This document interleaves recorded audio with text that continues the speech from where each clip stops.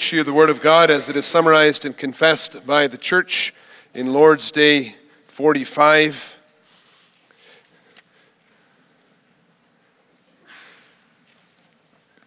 It's the beginning of the series on the Lord's Prayer, the prayer that our Lord Jesus taught. Lord's Day 45 is on page 559 of the Book of Praise. And here the church confesses, why is prayer necessary for Christians? Because prayer is the most important part of the thankfulness which God requires of us. Moreover, God will give His grace and the Holy Spirit only to those who constantly and with heartfelt longing ask Him for these gifts and thank Him for them. What belongs to a prayer which pleases God and is heard by Him? First, we must from the heart call upon the one true God only, who has revealed Himself in His Word for all that He has commanded us to pray. Second, we must thoroughly know our need and misery so that we may humble ourselves before God. Third, we must rest on this firm foundation that although we do not deserve it, God will certainly hear our prayer for the sake of Christ our Lord, as He has promised us in His Word. What has God commanded us to ask of Him? All the things we need for body and soul as included in the prayer which Christ our Lord Himself taught us. And what is the Lord's Prayer? And then follows the quotation of that prayer, which is taken from Matthew 6 and from Luke 11. We'll be going through it petition by petition in the next several weeks.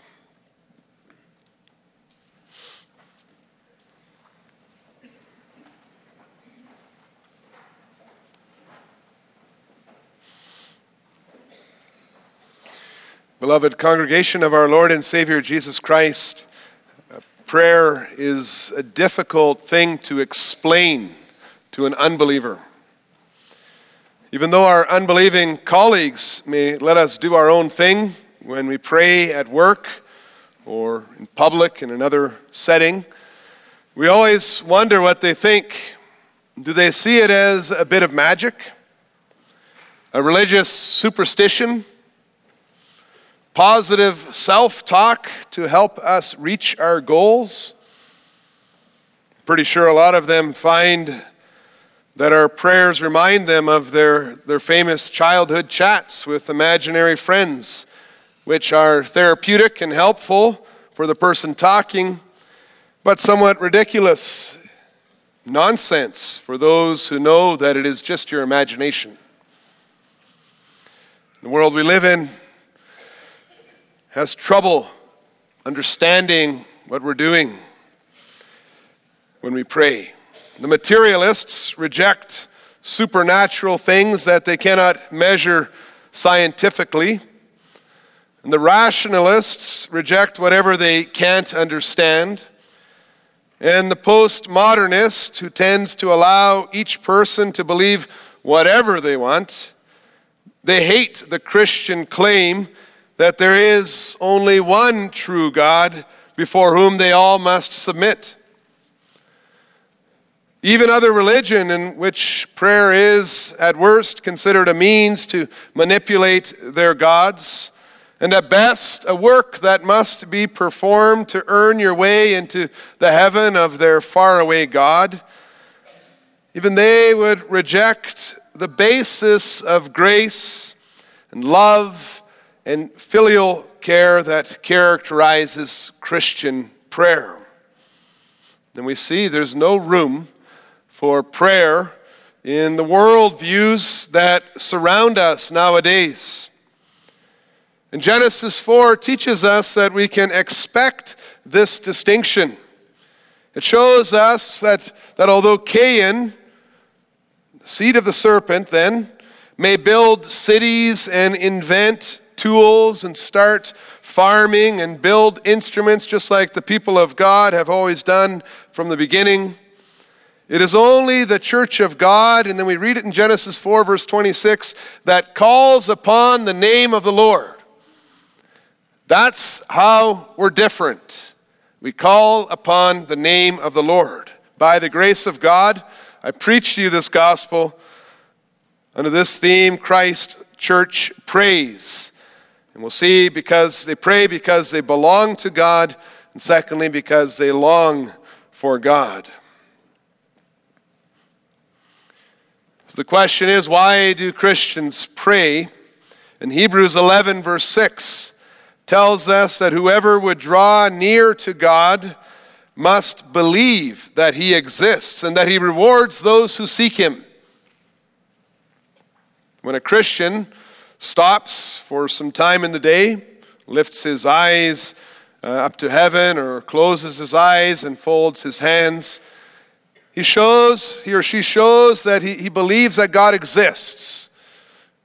We don't just do that for fun. We believe that God exists. And what kind of God do we pray to? Do we lift up the eyes of our heart to when we pray? The God that Christians look to is not just some figment of our imagination or some vague power that is comparable to chance or karma, but he is the personal God who has revealed himself in creation and even more clearly in his word. It is really our faith in the truth of the revelation of scriptures that causes us to pray.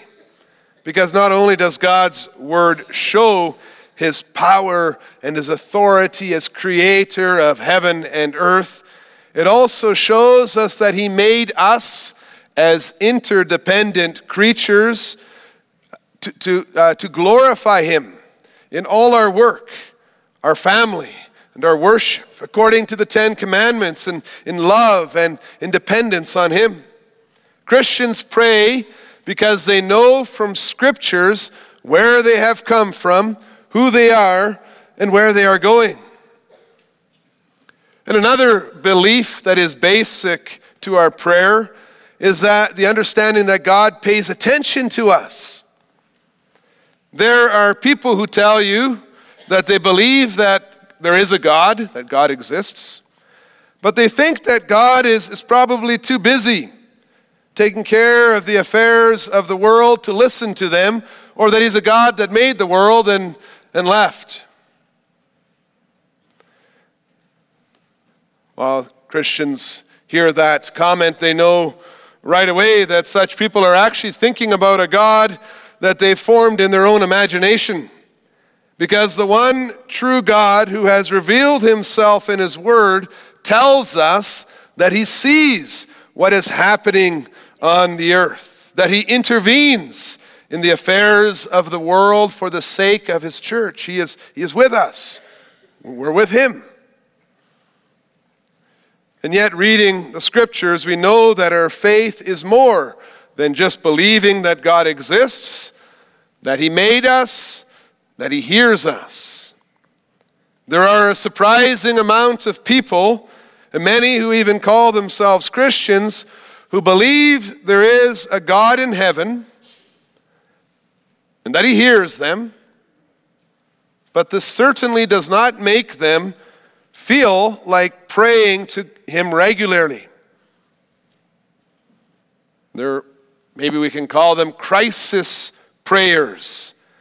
Crisis prayers, people who are overly focused on bodily comforts, their own situation, and who pray when their attempts to get what they want aren't working, or when they really can't control what's happening. Such part-time prayers, they base their prayer lives on what they don't have and on what they need so much that when things seem to be going well, you know what they do? They actually stop praying. Like a so-called friend who doesn't talk to you when he or she doesn't need anything from you. Such so-called Christians don't see God as much more than a dispenser of help in tough situations. This is the extent of prayer in many religions in the world, but it twists prayer to be something for selfish people who only want certain things for themselves and have no concern to glorify God first of all. And by selves, I mean even the people around you that you love. You want things to be a certain way. So, if our prayer is not based on the fact that there is a God who hears us and will be able to help us and get us what we need, well, what drives us to pray to Him? If He's not just there to help us in times of crisis, what's He there for? Why should we pray to Him? Why do you fold your hands and close your eyes in the morning around the breakfast table and at school or at work with your family at the supper table and then again at night before you go to sleep? Well, we confess that we do that because we are thankful. We pray because we are in a special relationship with the Creator of heaven and earth, who has reached down to us lowly sinners in His grace and has blessed us with His Son, Jesus Christ, who pays for our sins, and with the Holy Spirit, who transforms our hearts. The relationship that we have with the triune God is the basis for our prayer. The fact that the Lord has told us that we belong to Him leads us to stop our daily task and lift up our hearts to heaven to speak with Him. And what amazes us is that God loves us even though we have sinned against Him. And in fact, this is another base or starting point for our prayer. Sometimes it happens that when we are overwhelmed by God's holiness and our own sinfulness, we may wonder, why should God listen to me as a church, a sinner, an unfaithful wife who makes a mockery of His love? How could we who are so selfish and entangled in this world we live in have the audacity to ask anything from God? And even those who seriously love God and want to do what is right for Him can become overly focused and dependent on their own obedience, so that they look more to their own sins than to Christ's righteousness.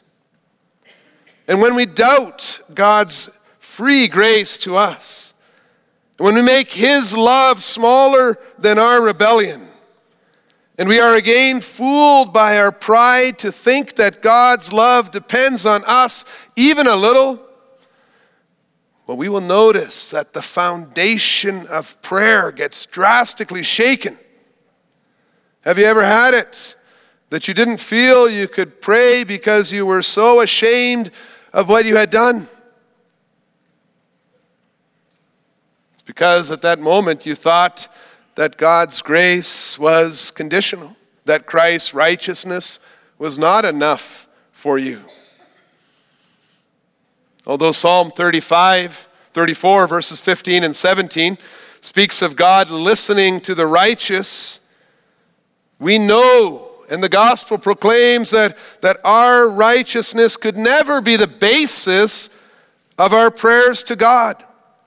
The basis of our prayer has to be Christ's obedience and His righteousness for us and in our place. We only pray because we believe that God has done everything. He has forgiven everything. He has given everything because of His love for us. In order to pray to the one true God who has revealed Himself in His Word, Christians will believe that God exists, that He hears our prayers, that He has a special relationship with us, and finally, that this special relationship does not depend on our righteousness in any way. It's a beautiful way to begin a conversation with the Creator. Like John says in the passage we read in 1 John 5, when we talk to God, we may have confidence because we know we have eternal life in Christ Jesus our Lord. Because we know of the work of Jesus Christ. The church prays because we belong to the one and only true God. He made us his beloved children in Jesus Christ. And he changes us by his word through his Holy Spirit. We pray because our loving Father loves to hear his joyful children express their trust in him as they share their joys and their sorrows and their fears and their needs with him who loved us so much that he sent his Son into the world for us. We are so happy that we belong to God in spite of our sins and in spite of our weaknesses, that it drives us. We desire to call on his name regularly. Just because he is our God. The first verses of Psalm 34 show how prayer is first and foremost a celebration of God and of our relationship with him in Jesus Christ. The Holy Spirit transforms our heart and brings us to sing, I will bless the Lord at all times. His praise shall continually be in my mouth. My soul makes its boast in the Lord. Let the humble hear and be glad. Oh, magnify the Lord with me, and let us exalt his name together. And so when an unbeliever asks us, or somebody who's learning asks us, why do you pray? Well, we can tell them, first of all, I'll tell you, I don't pray because I have to in order to be accepted by God or even saved. And second of all, it's not because I lack anything, for I have eternal life in Jesus Christ. In fact, I pray because I know that I belong to God and I have everything in God's grace alone. And if you knew the God who made you, the God who sent his Son to redeem you, and his Spirit to transform your life, you too would pray without ceasing, as Paul says in 1 Thessalonians 5, verse 17. I pray because I know the triune God. I have eternal life in him. I pray because I love God who loved me so much, who first loved me so much, brought me out of death into his marvelous light. I pray because I belong to him. And when I belong to him, when I see that, I realize also how much I long for him. My prayer of praise and thankfulness to God for all that I have in him also reveals to me that God's transformation of my heart and my life is not complete, and how much I long to be closer to God and fully experience the gifts that he has obtained for me in his Son, Jesus Christ. The Church of Christ prays because they long for God. Think about it. What is your heart's greatest desire? What are you hoping for most in your lives?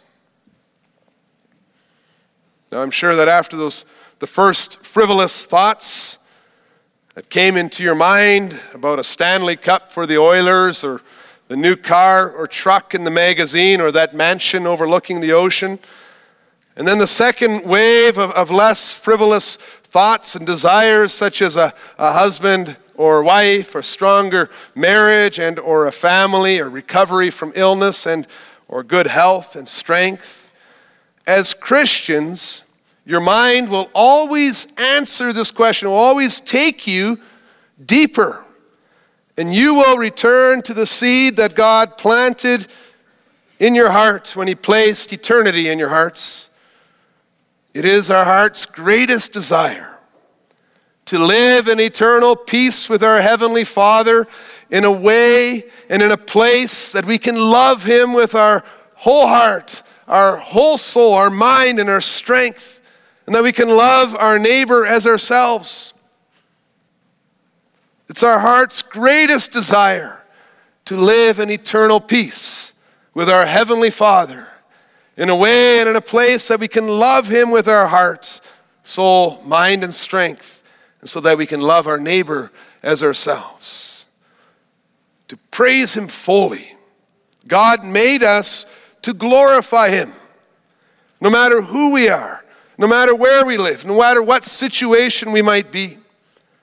And God made us this way, and although unbelievers work very hard to suppress this truth in unrighteousness, as we read in Romans 1, when we submit to our Father in Christ Jesus, we clearly see and experience this desire again. Since our starting point is that we already have eternal life in Christ, we will approach God with confidence to ask him for all that we need for body and soul in order to worship him.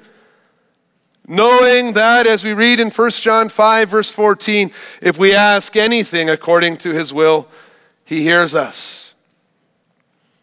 The light of the glory of our holy and most perfect God revealed to us in his law and his word, it shines into our redeemed life. And as that light shines, as we draw near to God in this way, we see the shamefulness of our sins and the darkness of the hearts of children of God who fight against him. When we hear that our sins against the Ten Commandments hinder our full enjoyment of God's work for us, we just know that those sins can't be good. We want to get rid of them.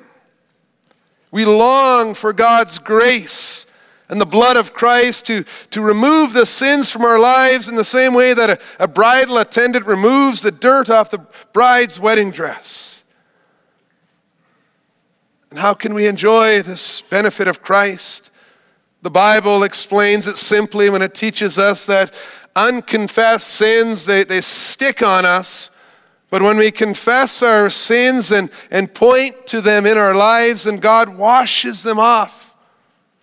Through prayer in which we talk to God, we embrace Christ's finished work in thankfulness and trust completely in him.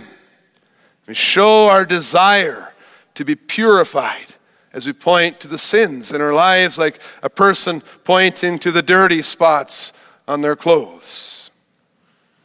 Unconfessed sins, we know, make us feel ashamed. They create a barrier or a distance between God and us, and we long for a richer and a deeper communion with God. And so we pray according to his will, and he hears us. See that in verses 4 to 7 of Psalm 34. As God's children, we desire to hear our Lord Jesus tell us that we went home justified, like that tax collector who bowed himself before the Lord, didn't even look up to heaven, who beat his breast and said, Lord, have mercy on me, a sinner. And Jesus said that man went home justified.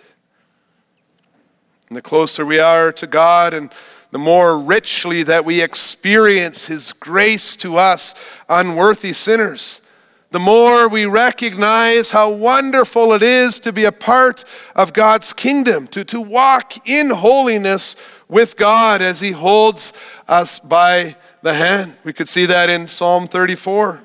As we taste and see that the Lord is good, that the man who takes refuge in him is richly blessed, that's verse 8. Then we long for his Holy Spirit to teach us the fear of the Lord, verse 11, and to grant us life with many days and much good, verse 12. So we pray with the words of Psalm 119 that we will sing after the sermon this afternoon. In Psalm 119, verses 4 and 5, we read, "You have commanded your precepts to be kept diligently. Oh, that my words may be steadfast in keeping your statutes." Transferred from the kingdom of darkness into God's amazing light, we long to be led by his Holy Spirit more and more, and to praise him with every part of our lives with an upright heart. That's verse 7 of Psalm 119. The more we recognize the depths of God's grace to us and the forgiveness of all the sins that we confess and point to in our lives, and seek to embrace our new life as new creatures in Jesus Christ, what happens? Well, we often become frustrated with our limitations because we recognize that often our weaknesses hinder full fellowship and communion with God. Not just the sins, just the physical weaknesses. Christians understand that, as our Lord Jesus taught us in what we now call the Lord's Prayer, the greatest suffering of a Christian is when physical needs interfere with our walk with God.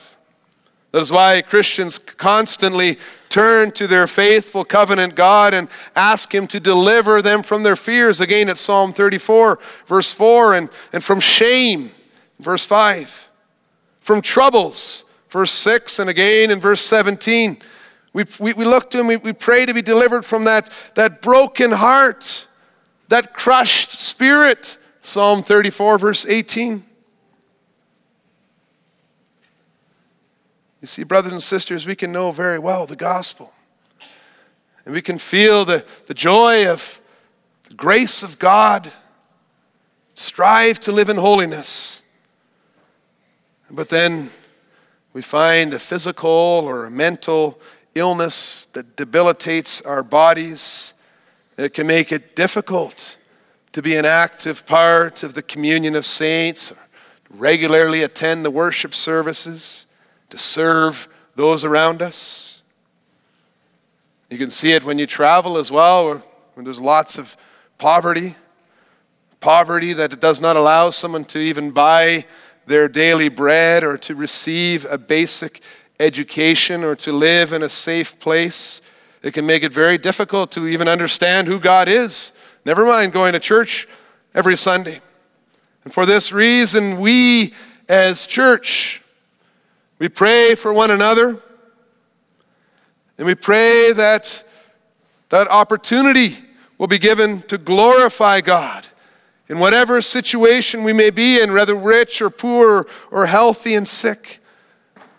We ask these things. We long not just to be given more comforts in this life, but we long to glorify God.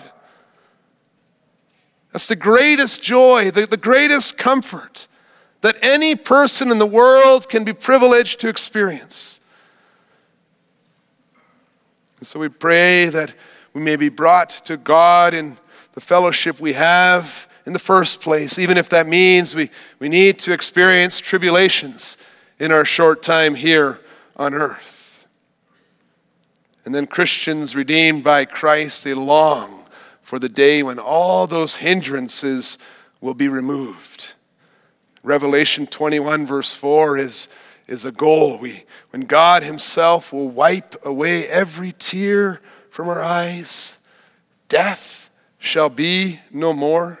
Neither shall there be mourning, or crying, nor pain anymore. All those things that hinder that opportunity to glorify God with the fullness of your being will be taken away.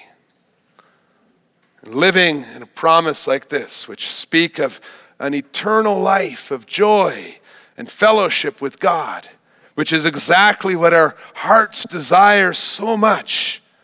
We realize that really our hearts are longing for the return of our Lord Jesus Christ. When he comes, then sin and our enemies will be thrown away. The persecution will come to an end, and perfect bodies will be united with perfect souls, and we will be able to praise God with every fiber of our body and our soul. The Church of Christ prays because we long for this renewal of all things, when God will be all in all. What a day that will be. What a blessing to know that Christ rose from the dead, and that one day also our tombs on earth will be empty as we continue our journey for all eternity, unhindered, living with our faithful covenant God and Father. We talk to him now already. Then we'll talk to him without any hindrance. So Christ Church prays to God in thankfulness because we belong to him. And we long to glorify him with our heart and our soul and our mind and our strength today and for all eternity. Our love brings us before his throne of grace many times a day as we see his hand in creation. We see that we praise him. We praise his name. We praise him and we pray to him as we hear his voice in his word, when we experience his nearness in our lives throughout the day.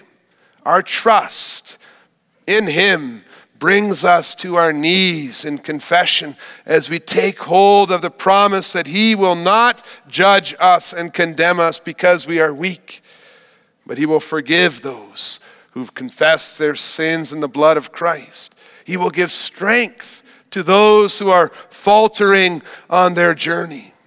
Christ Church prays because we belong to God and we long for God. And 1 John 5 verse 15 tells us, and if we know that he hears us in whatever we ask, we know that we have the requests that we have asked of him. Amen.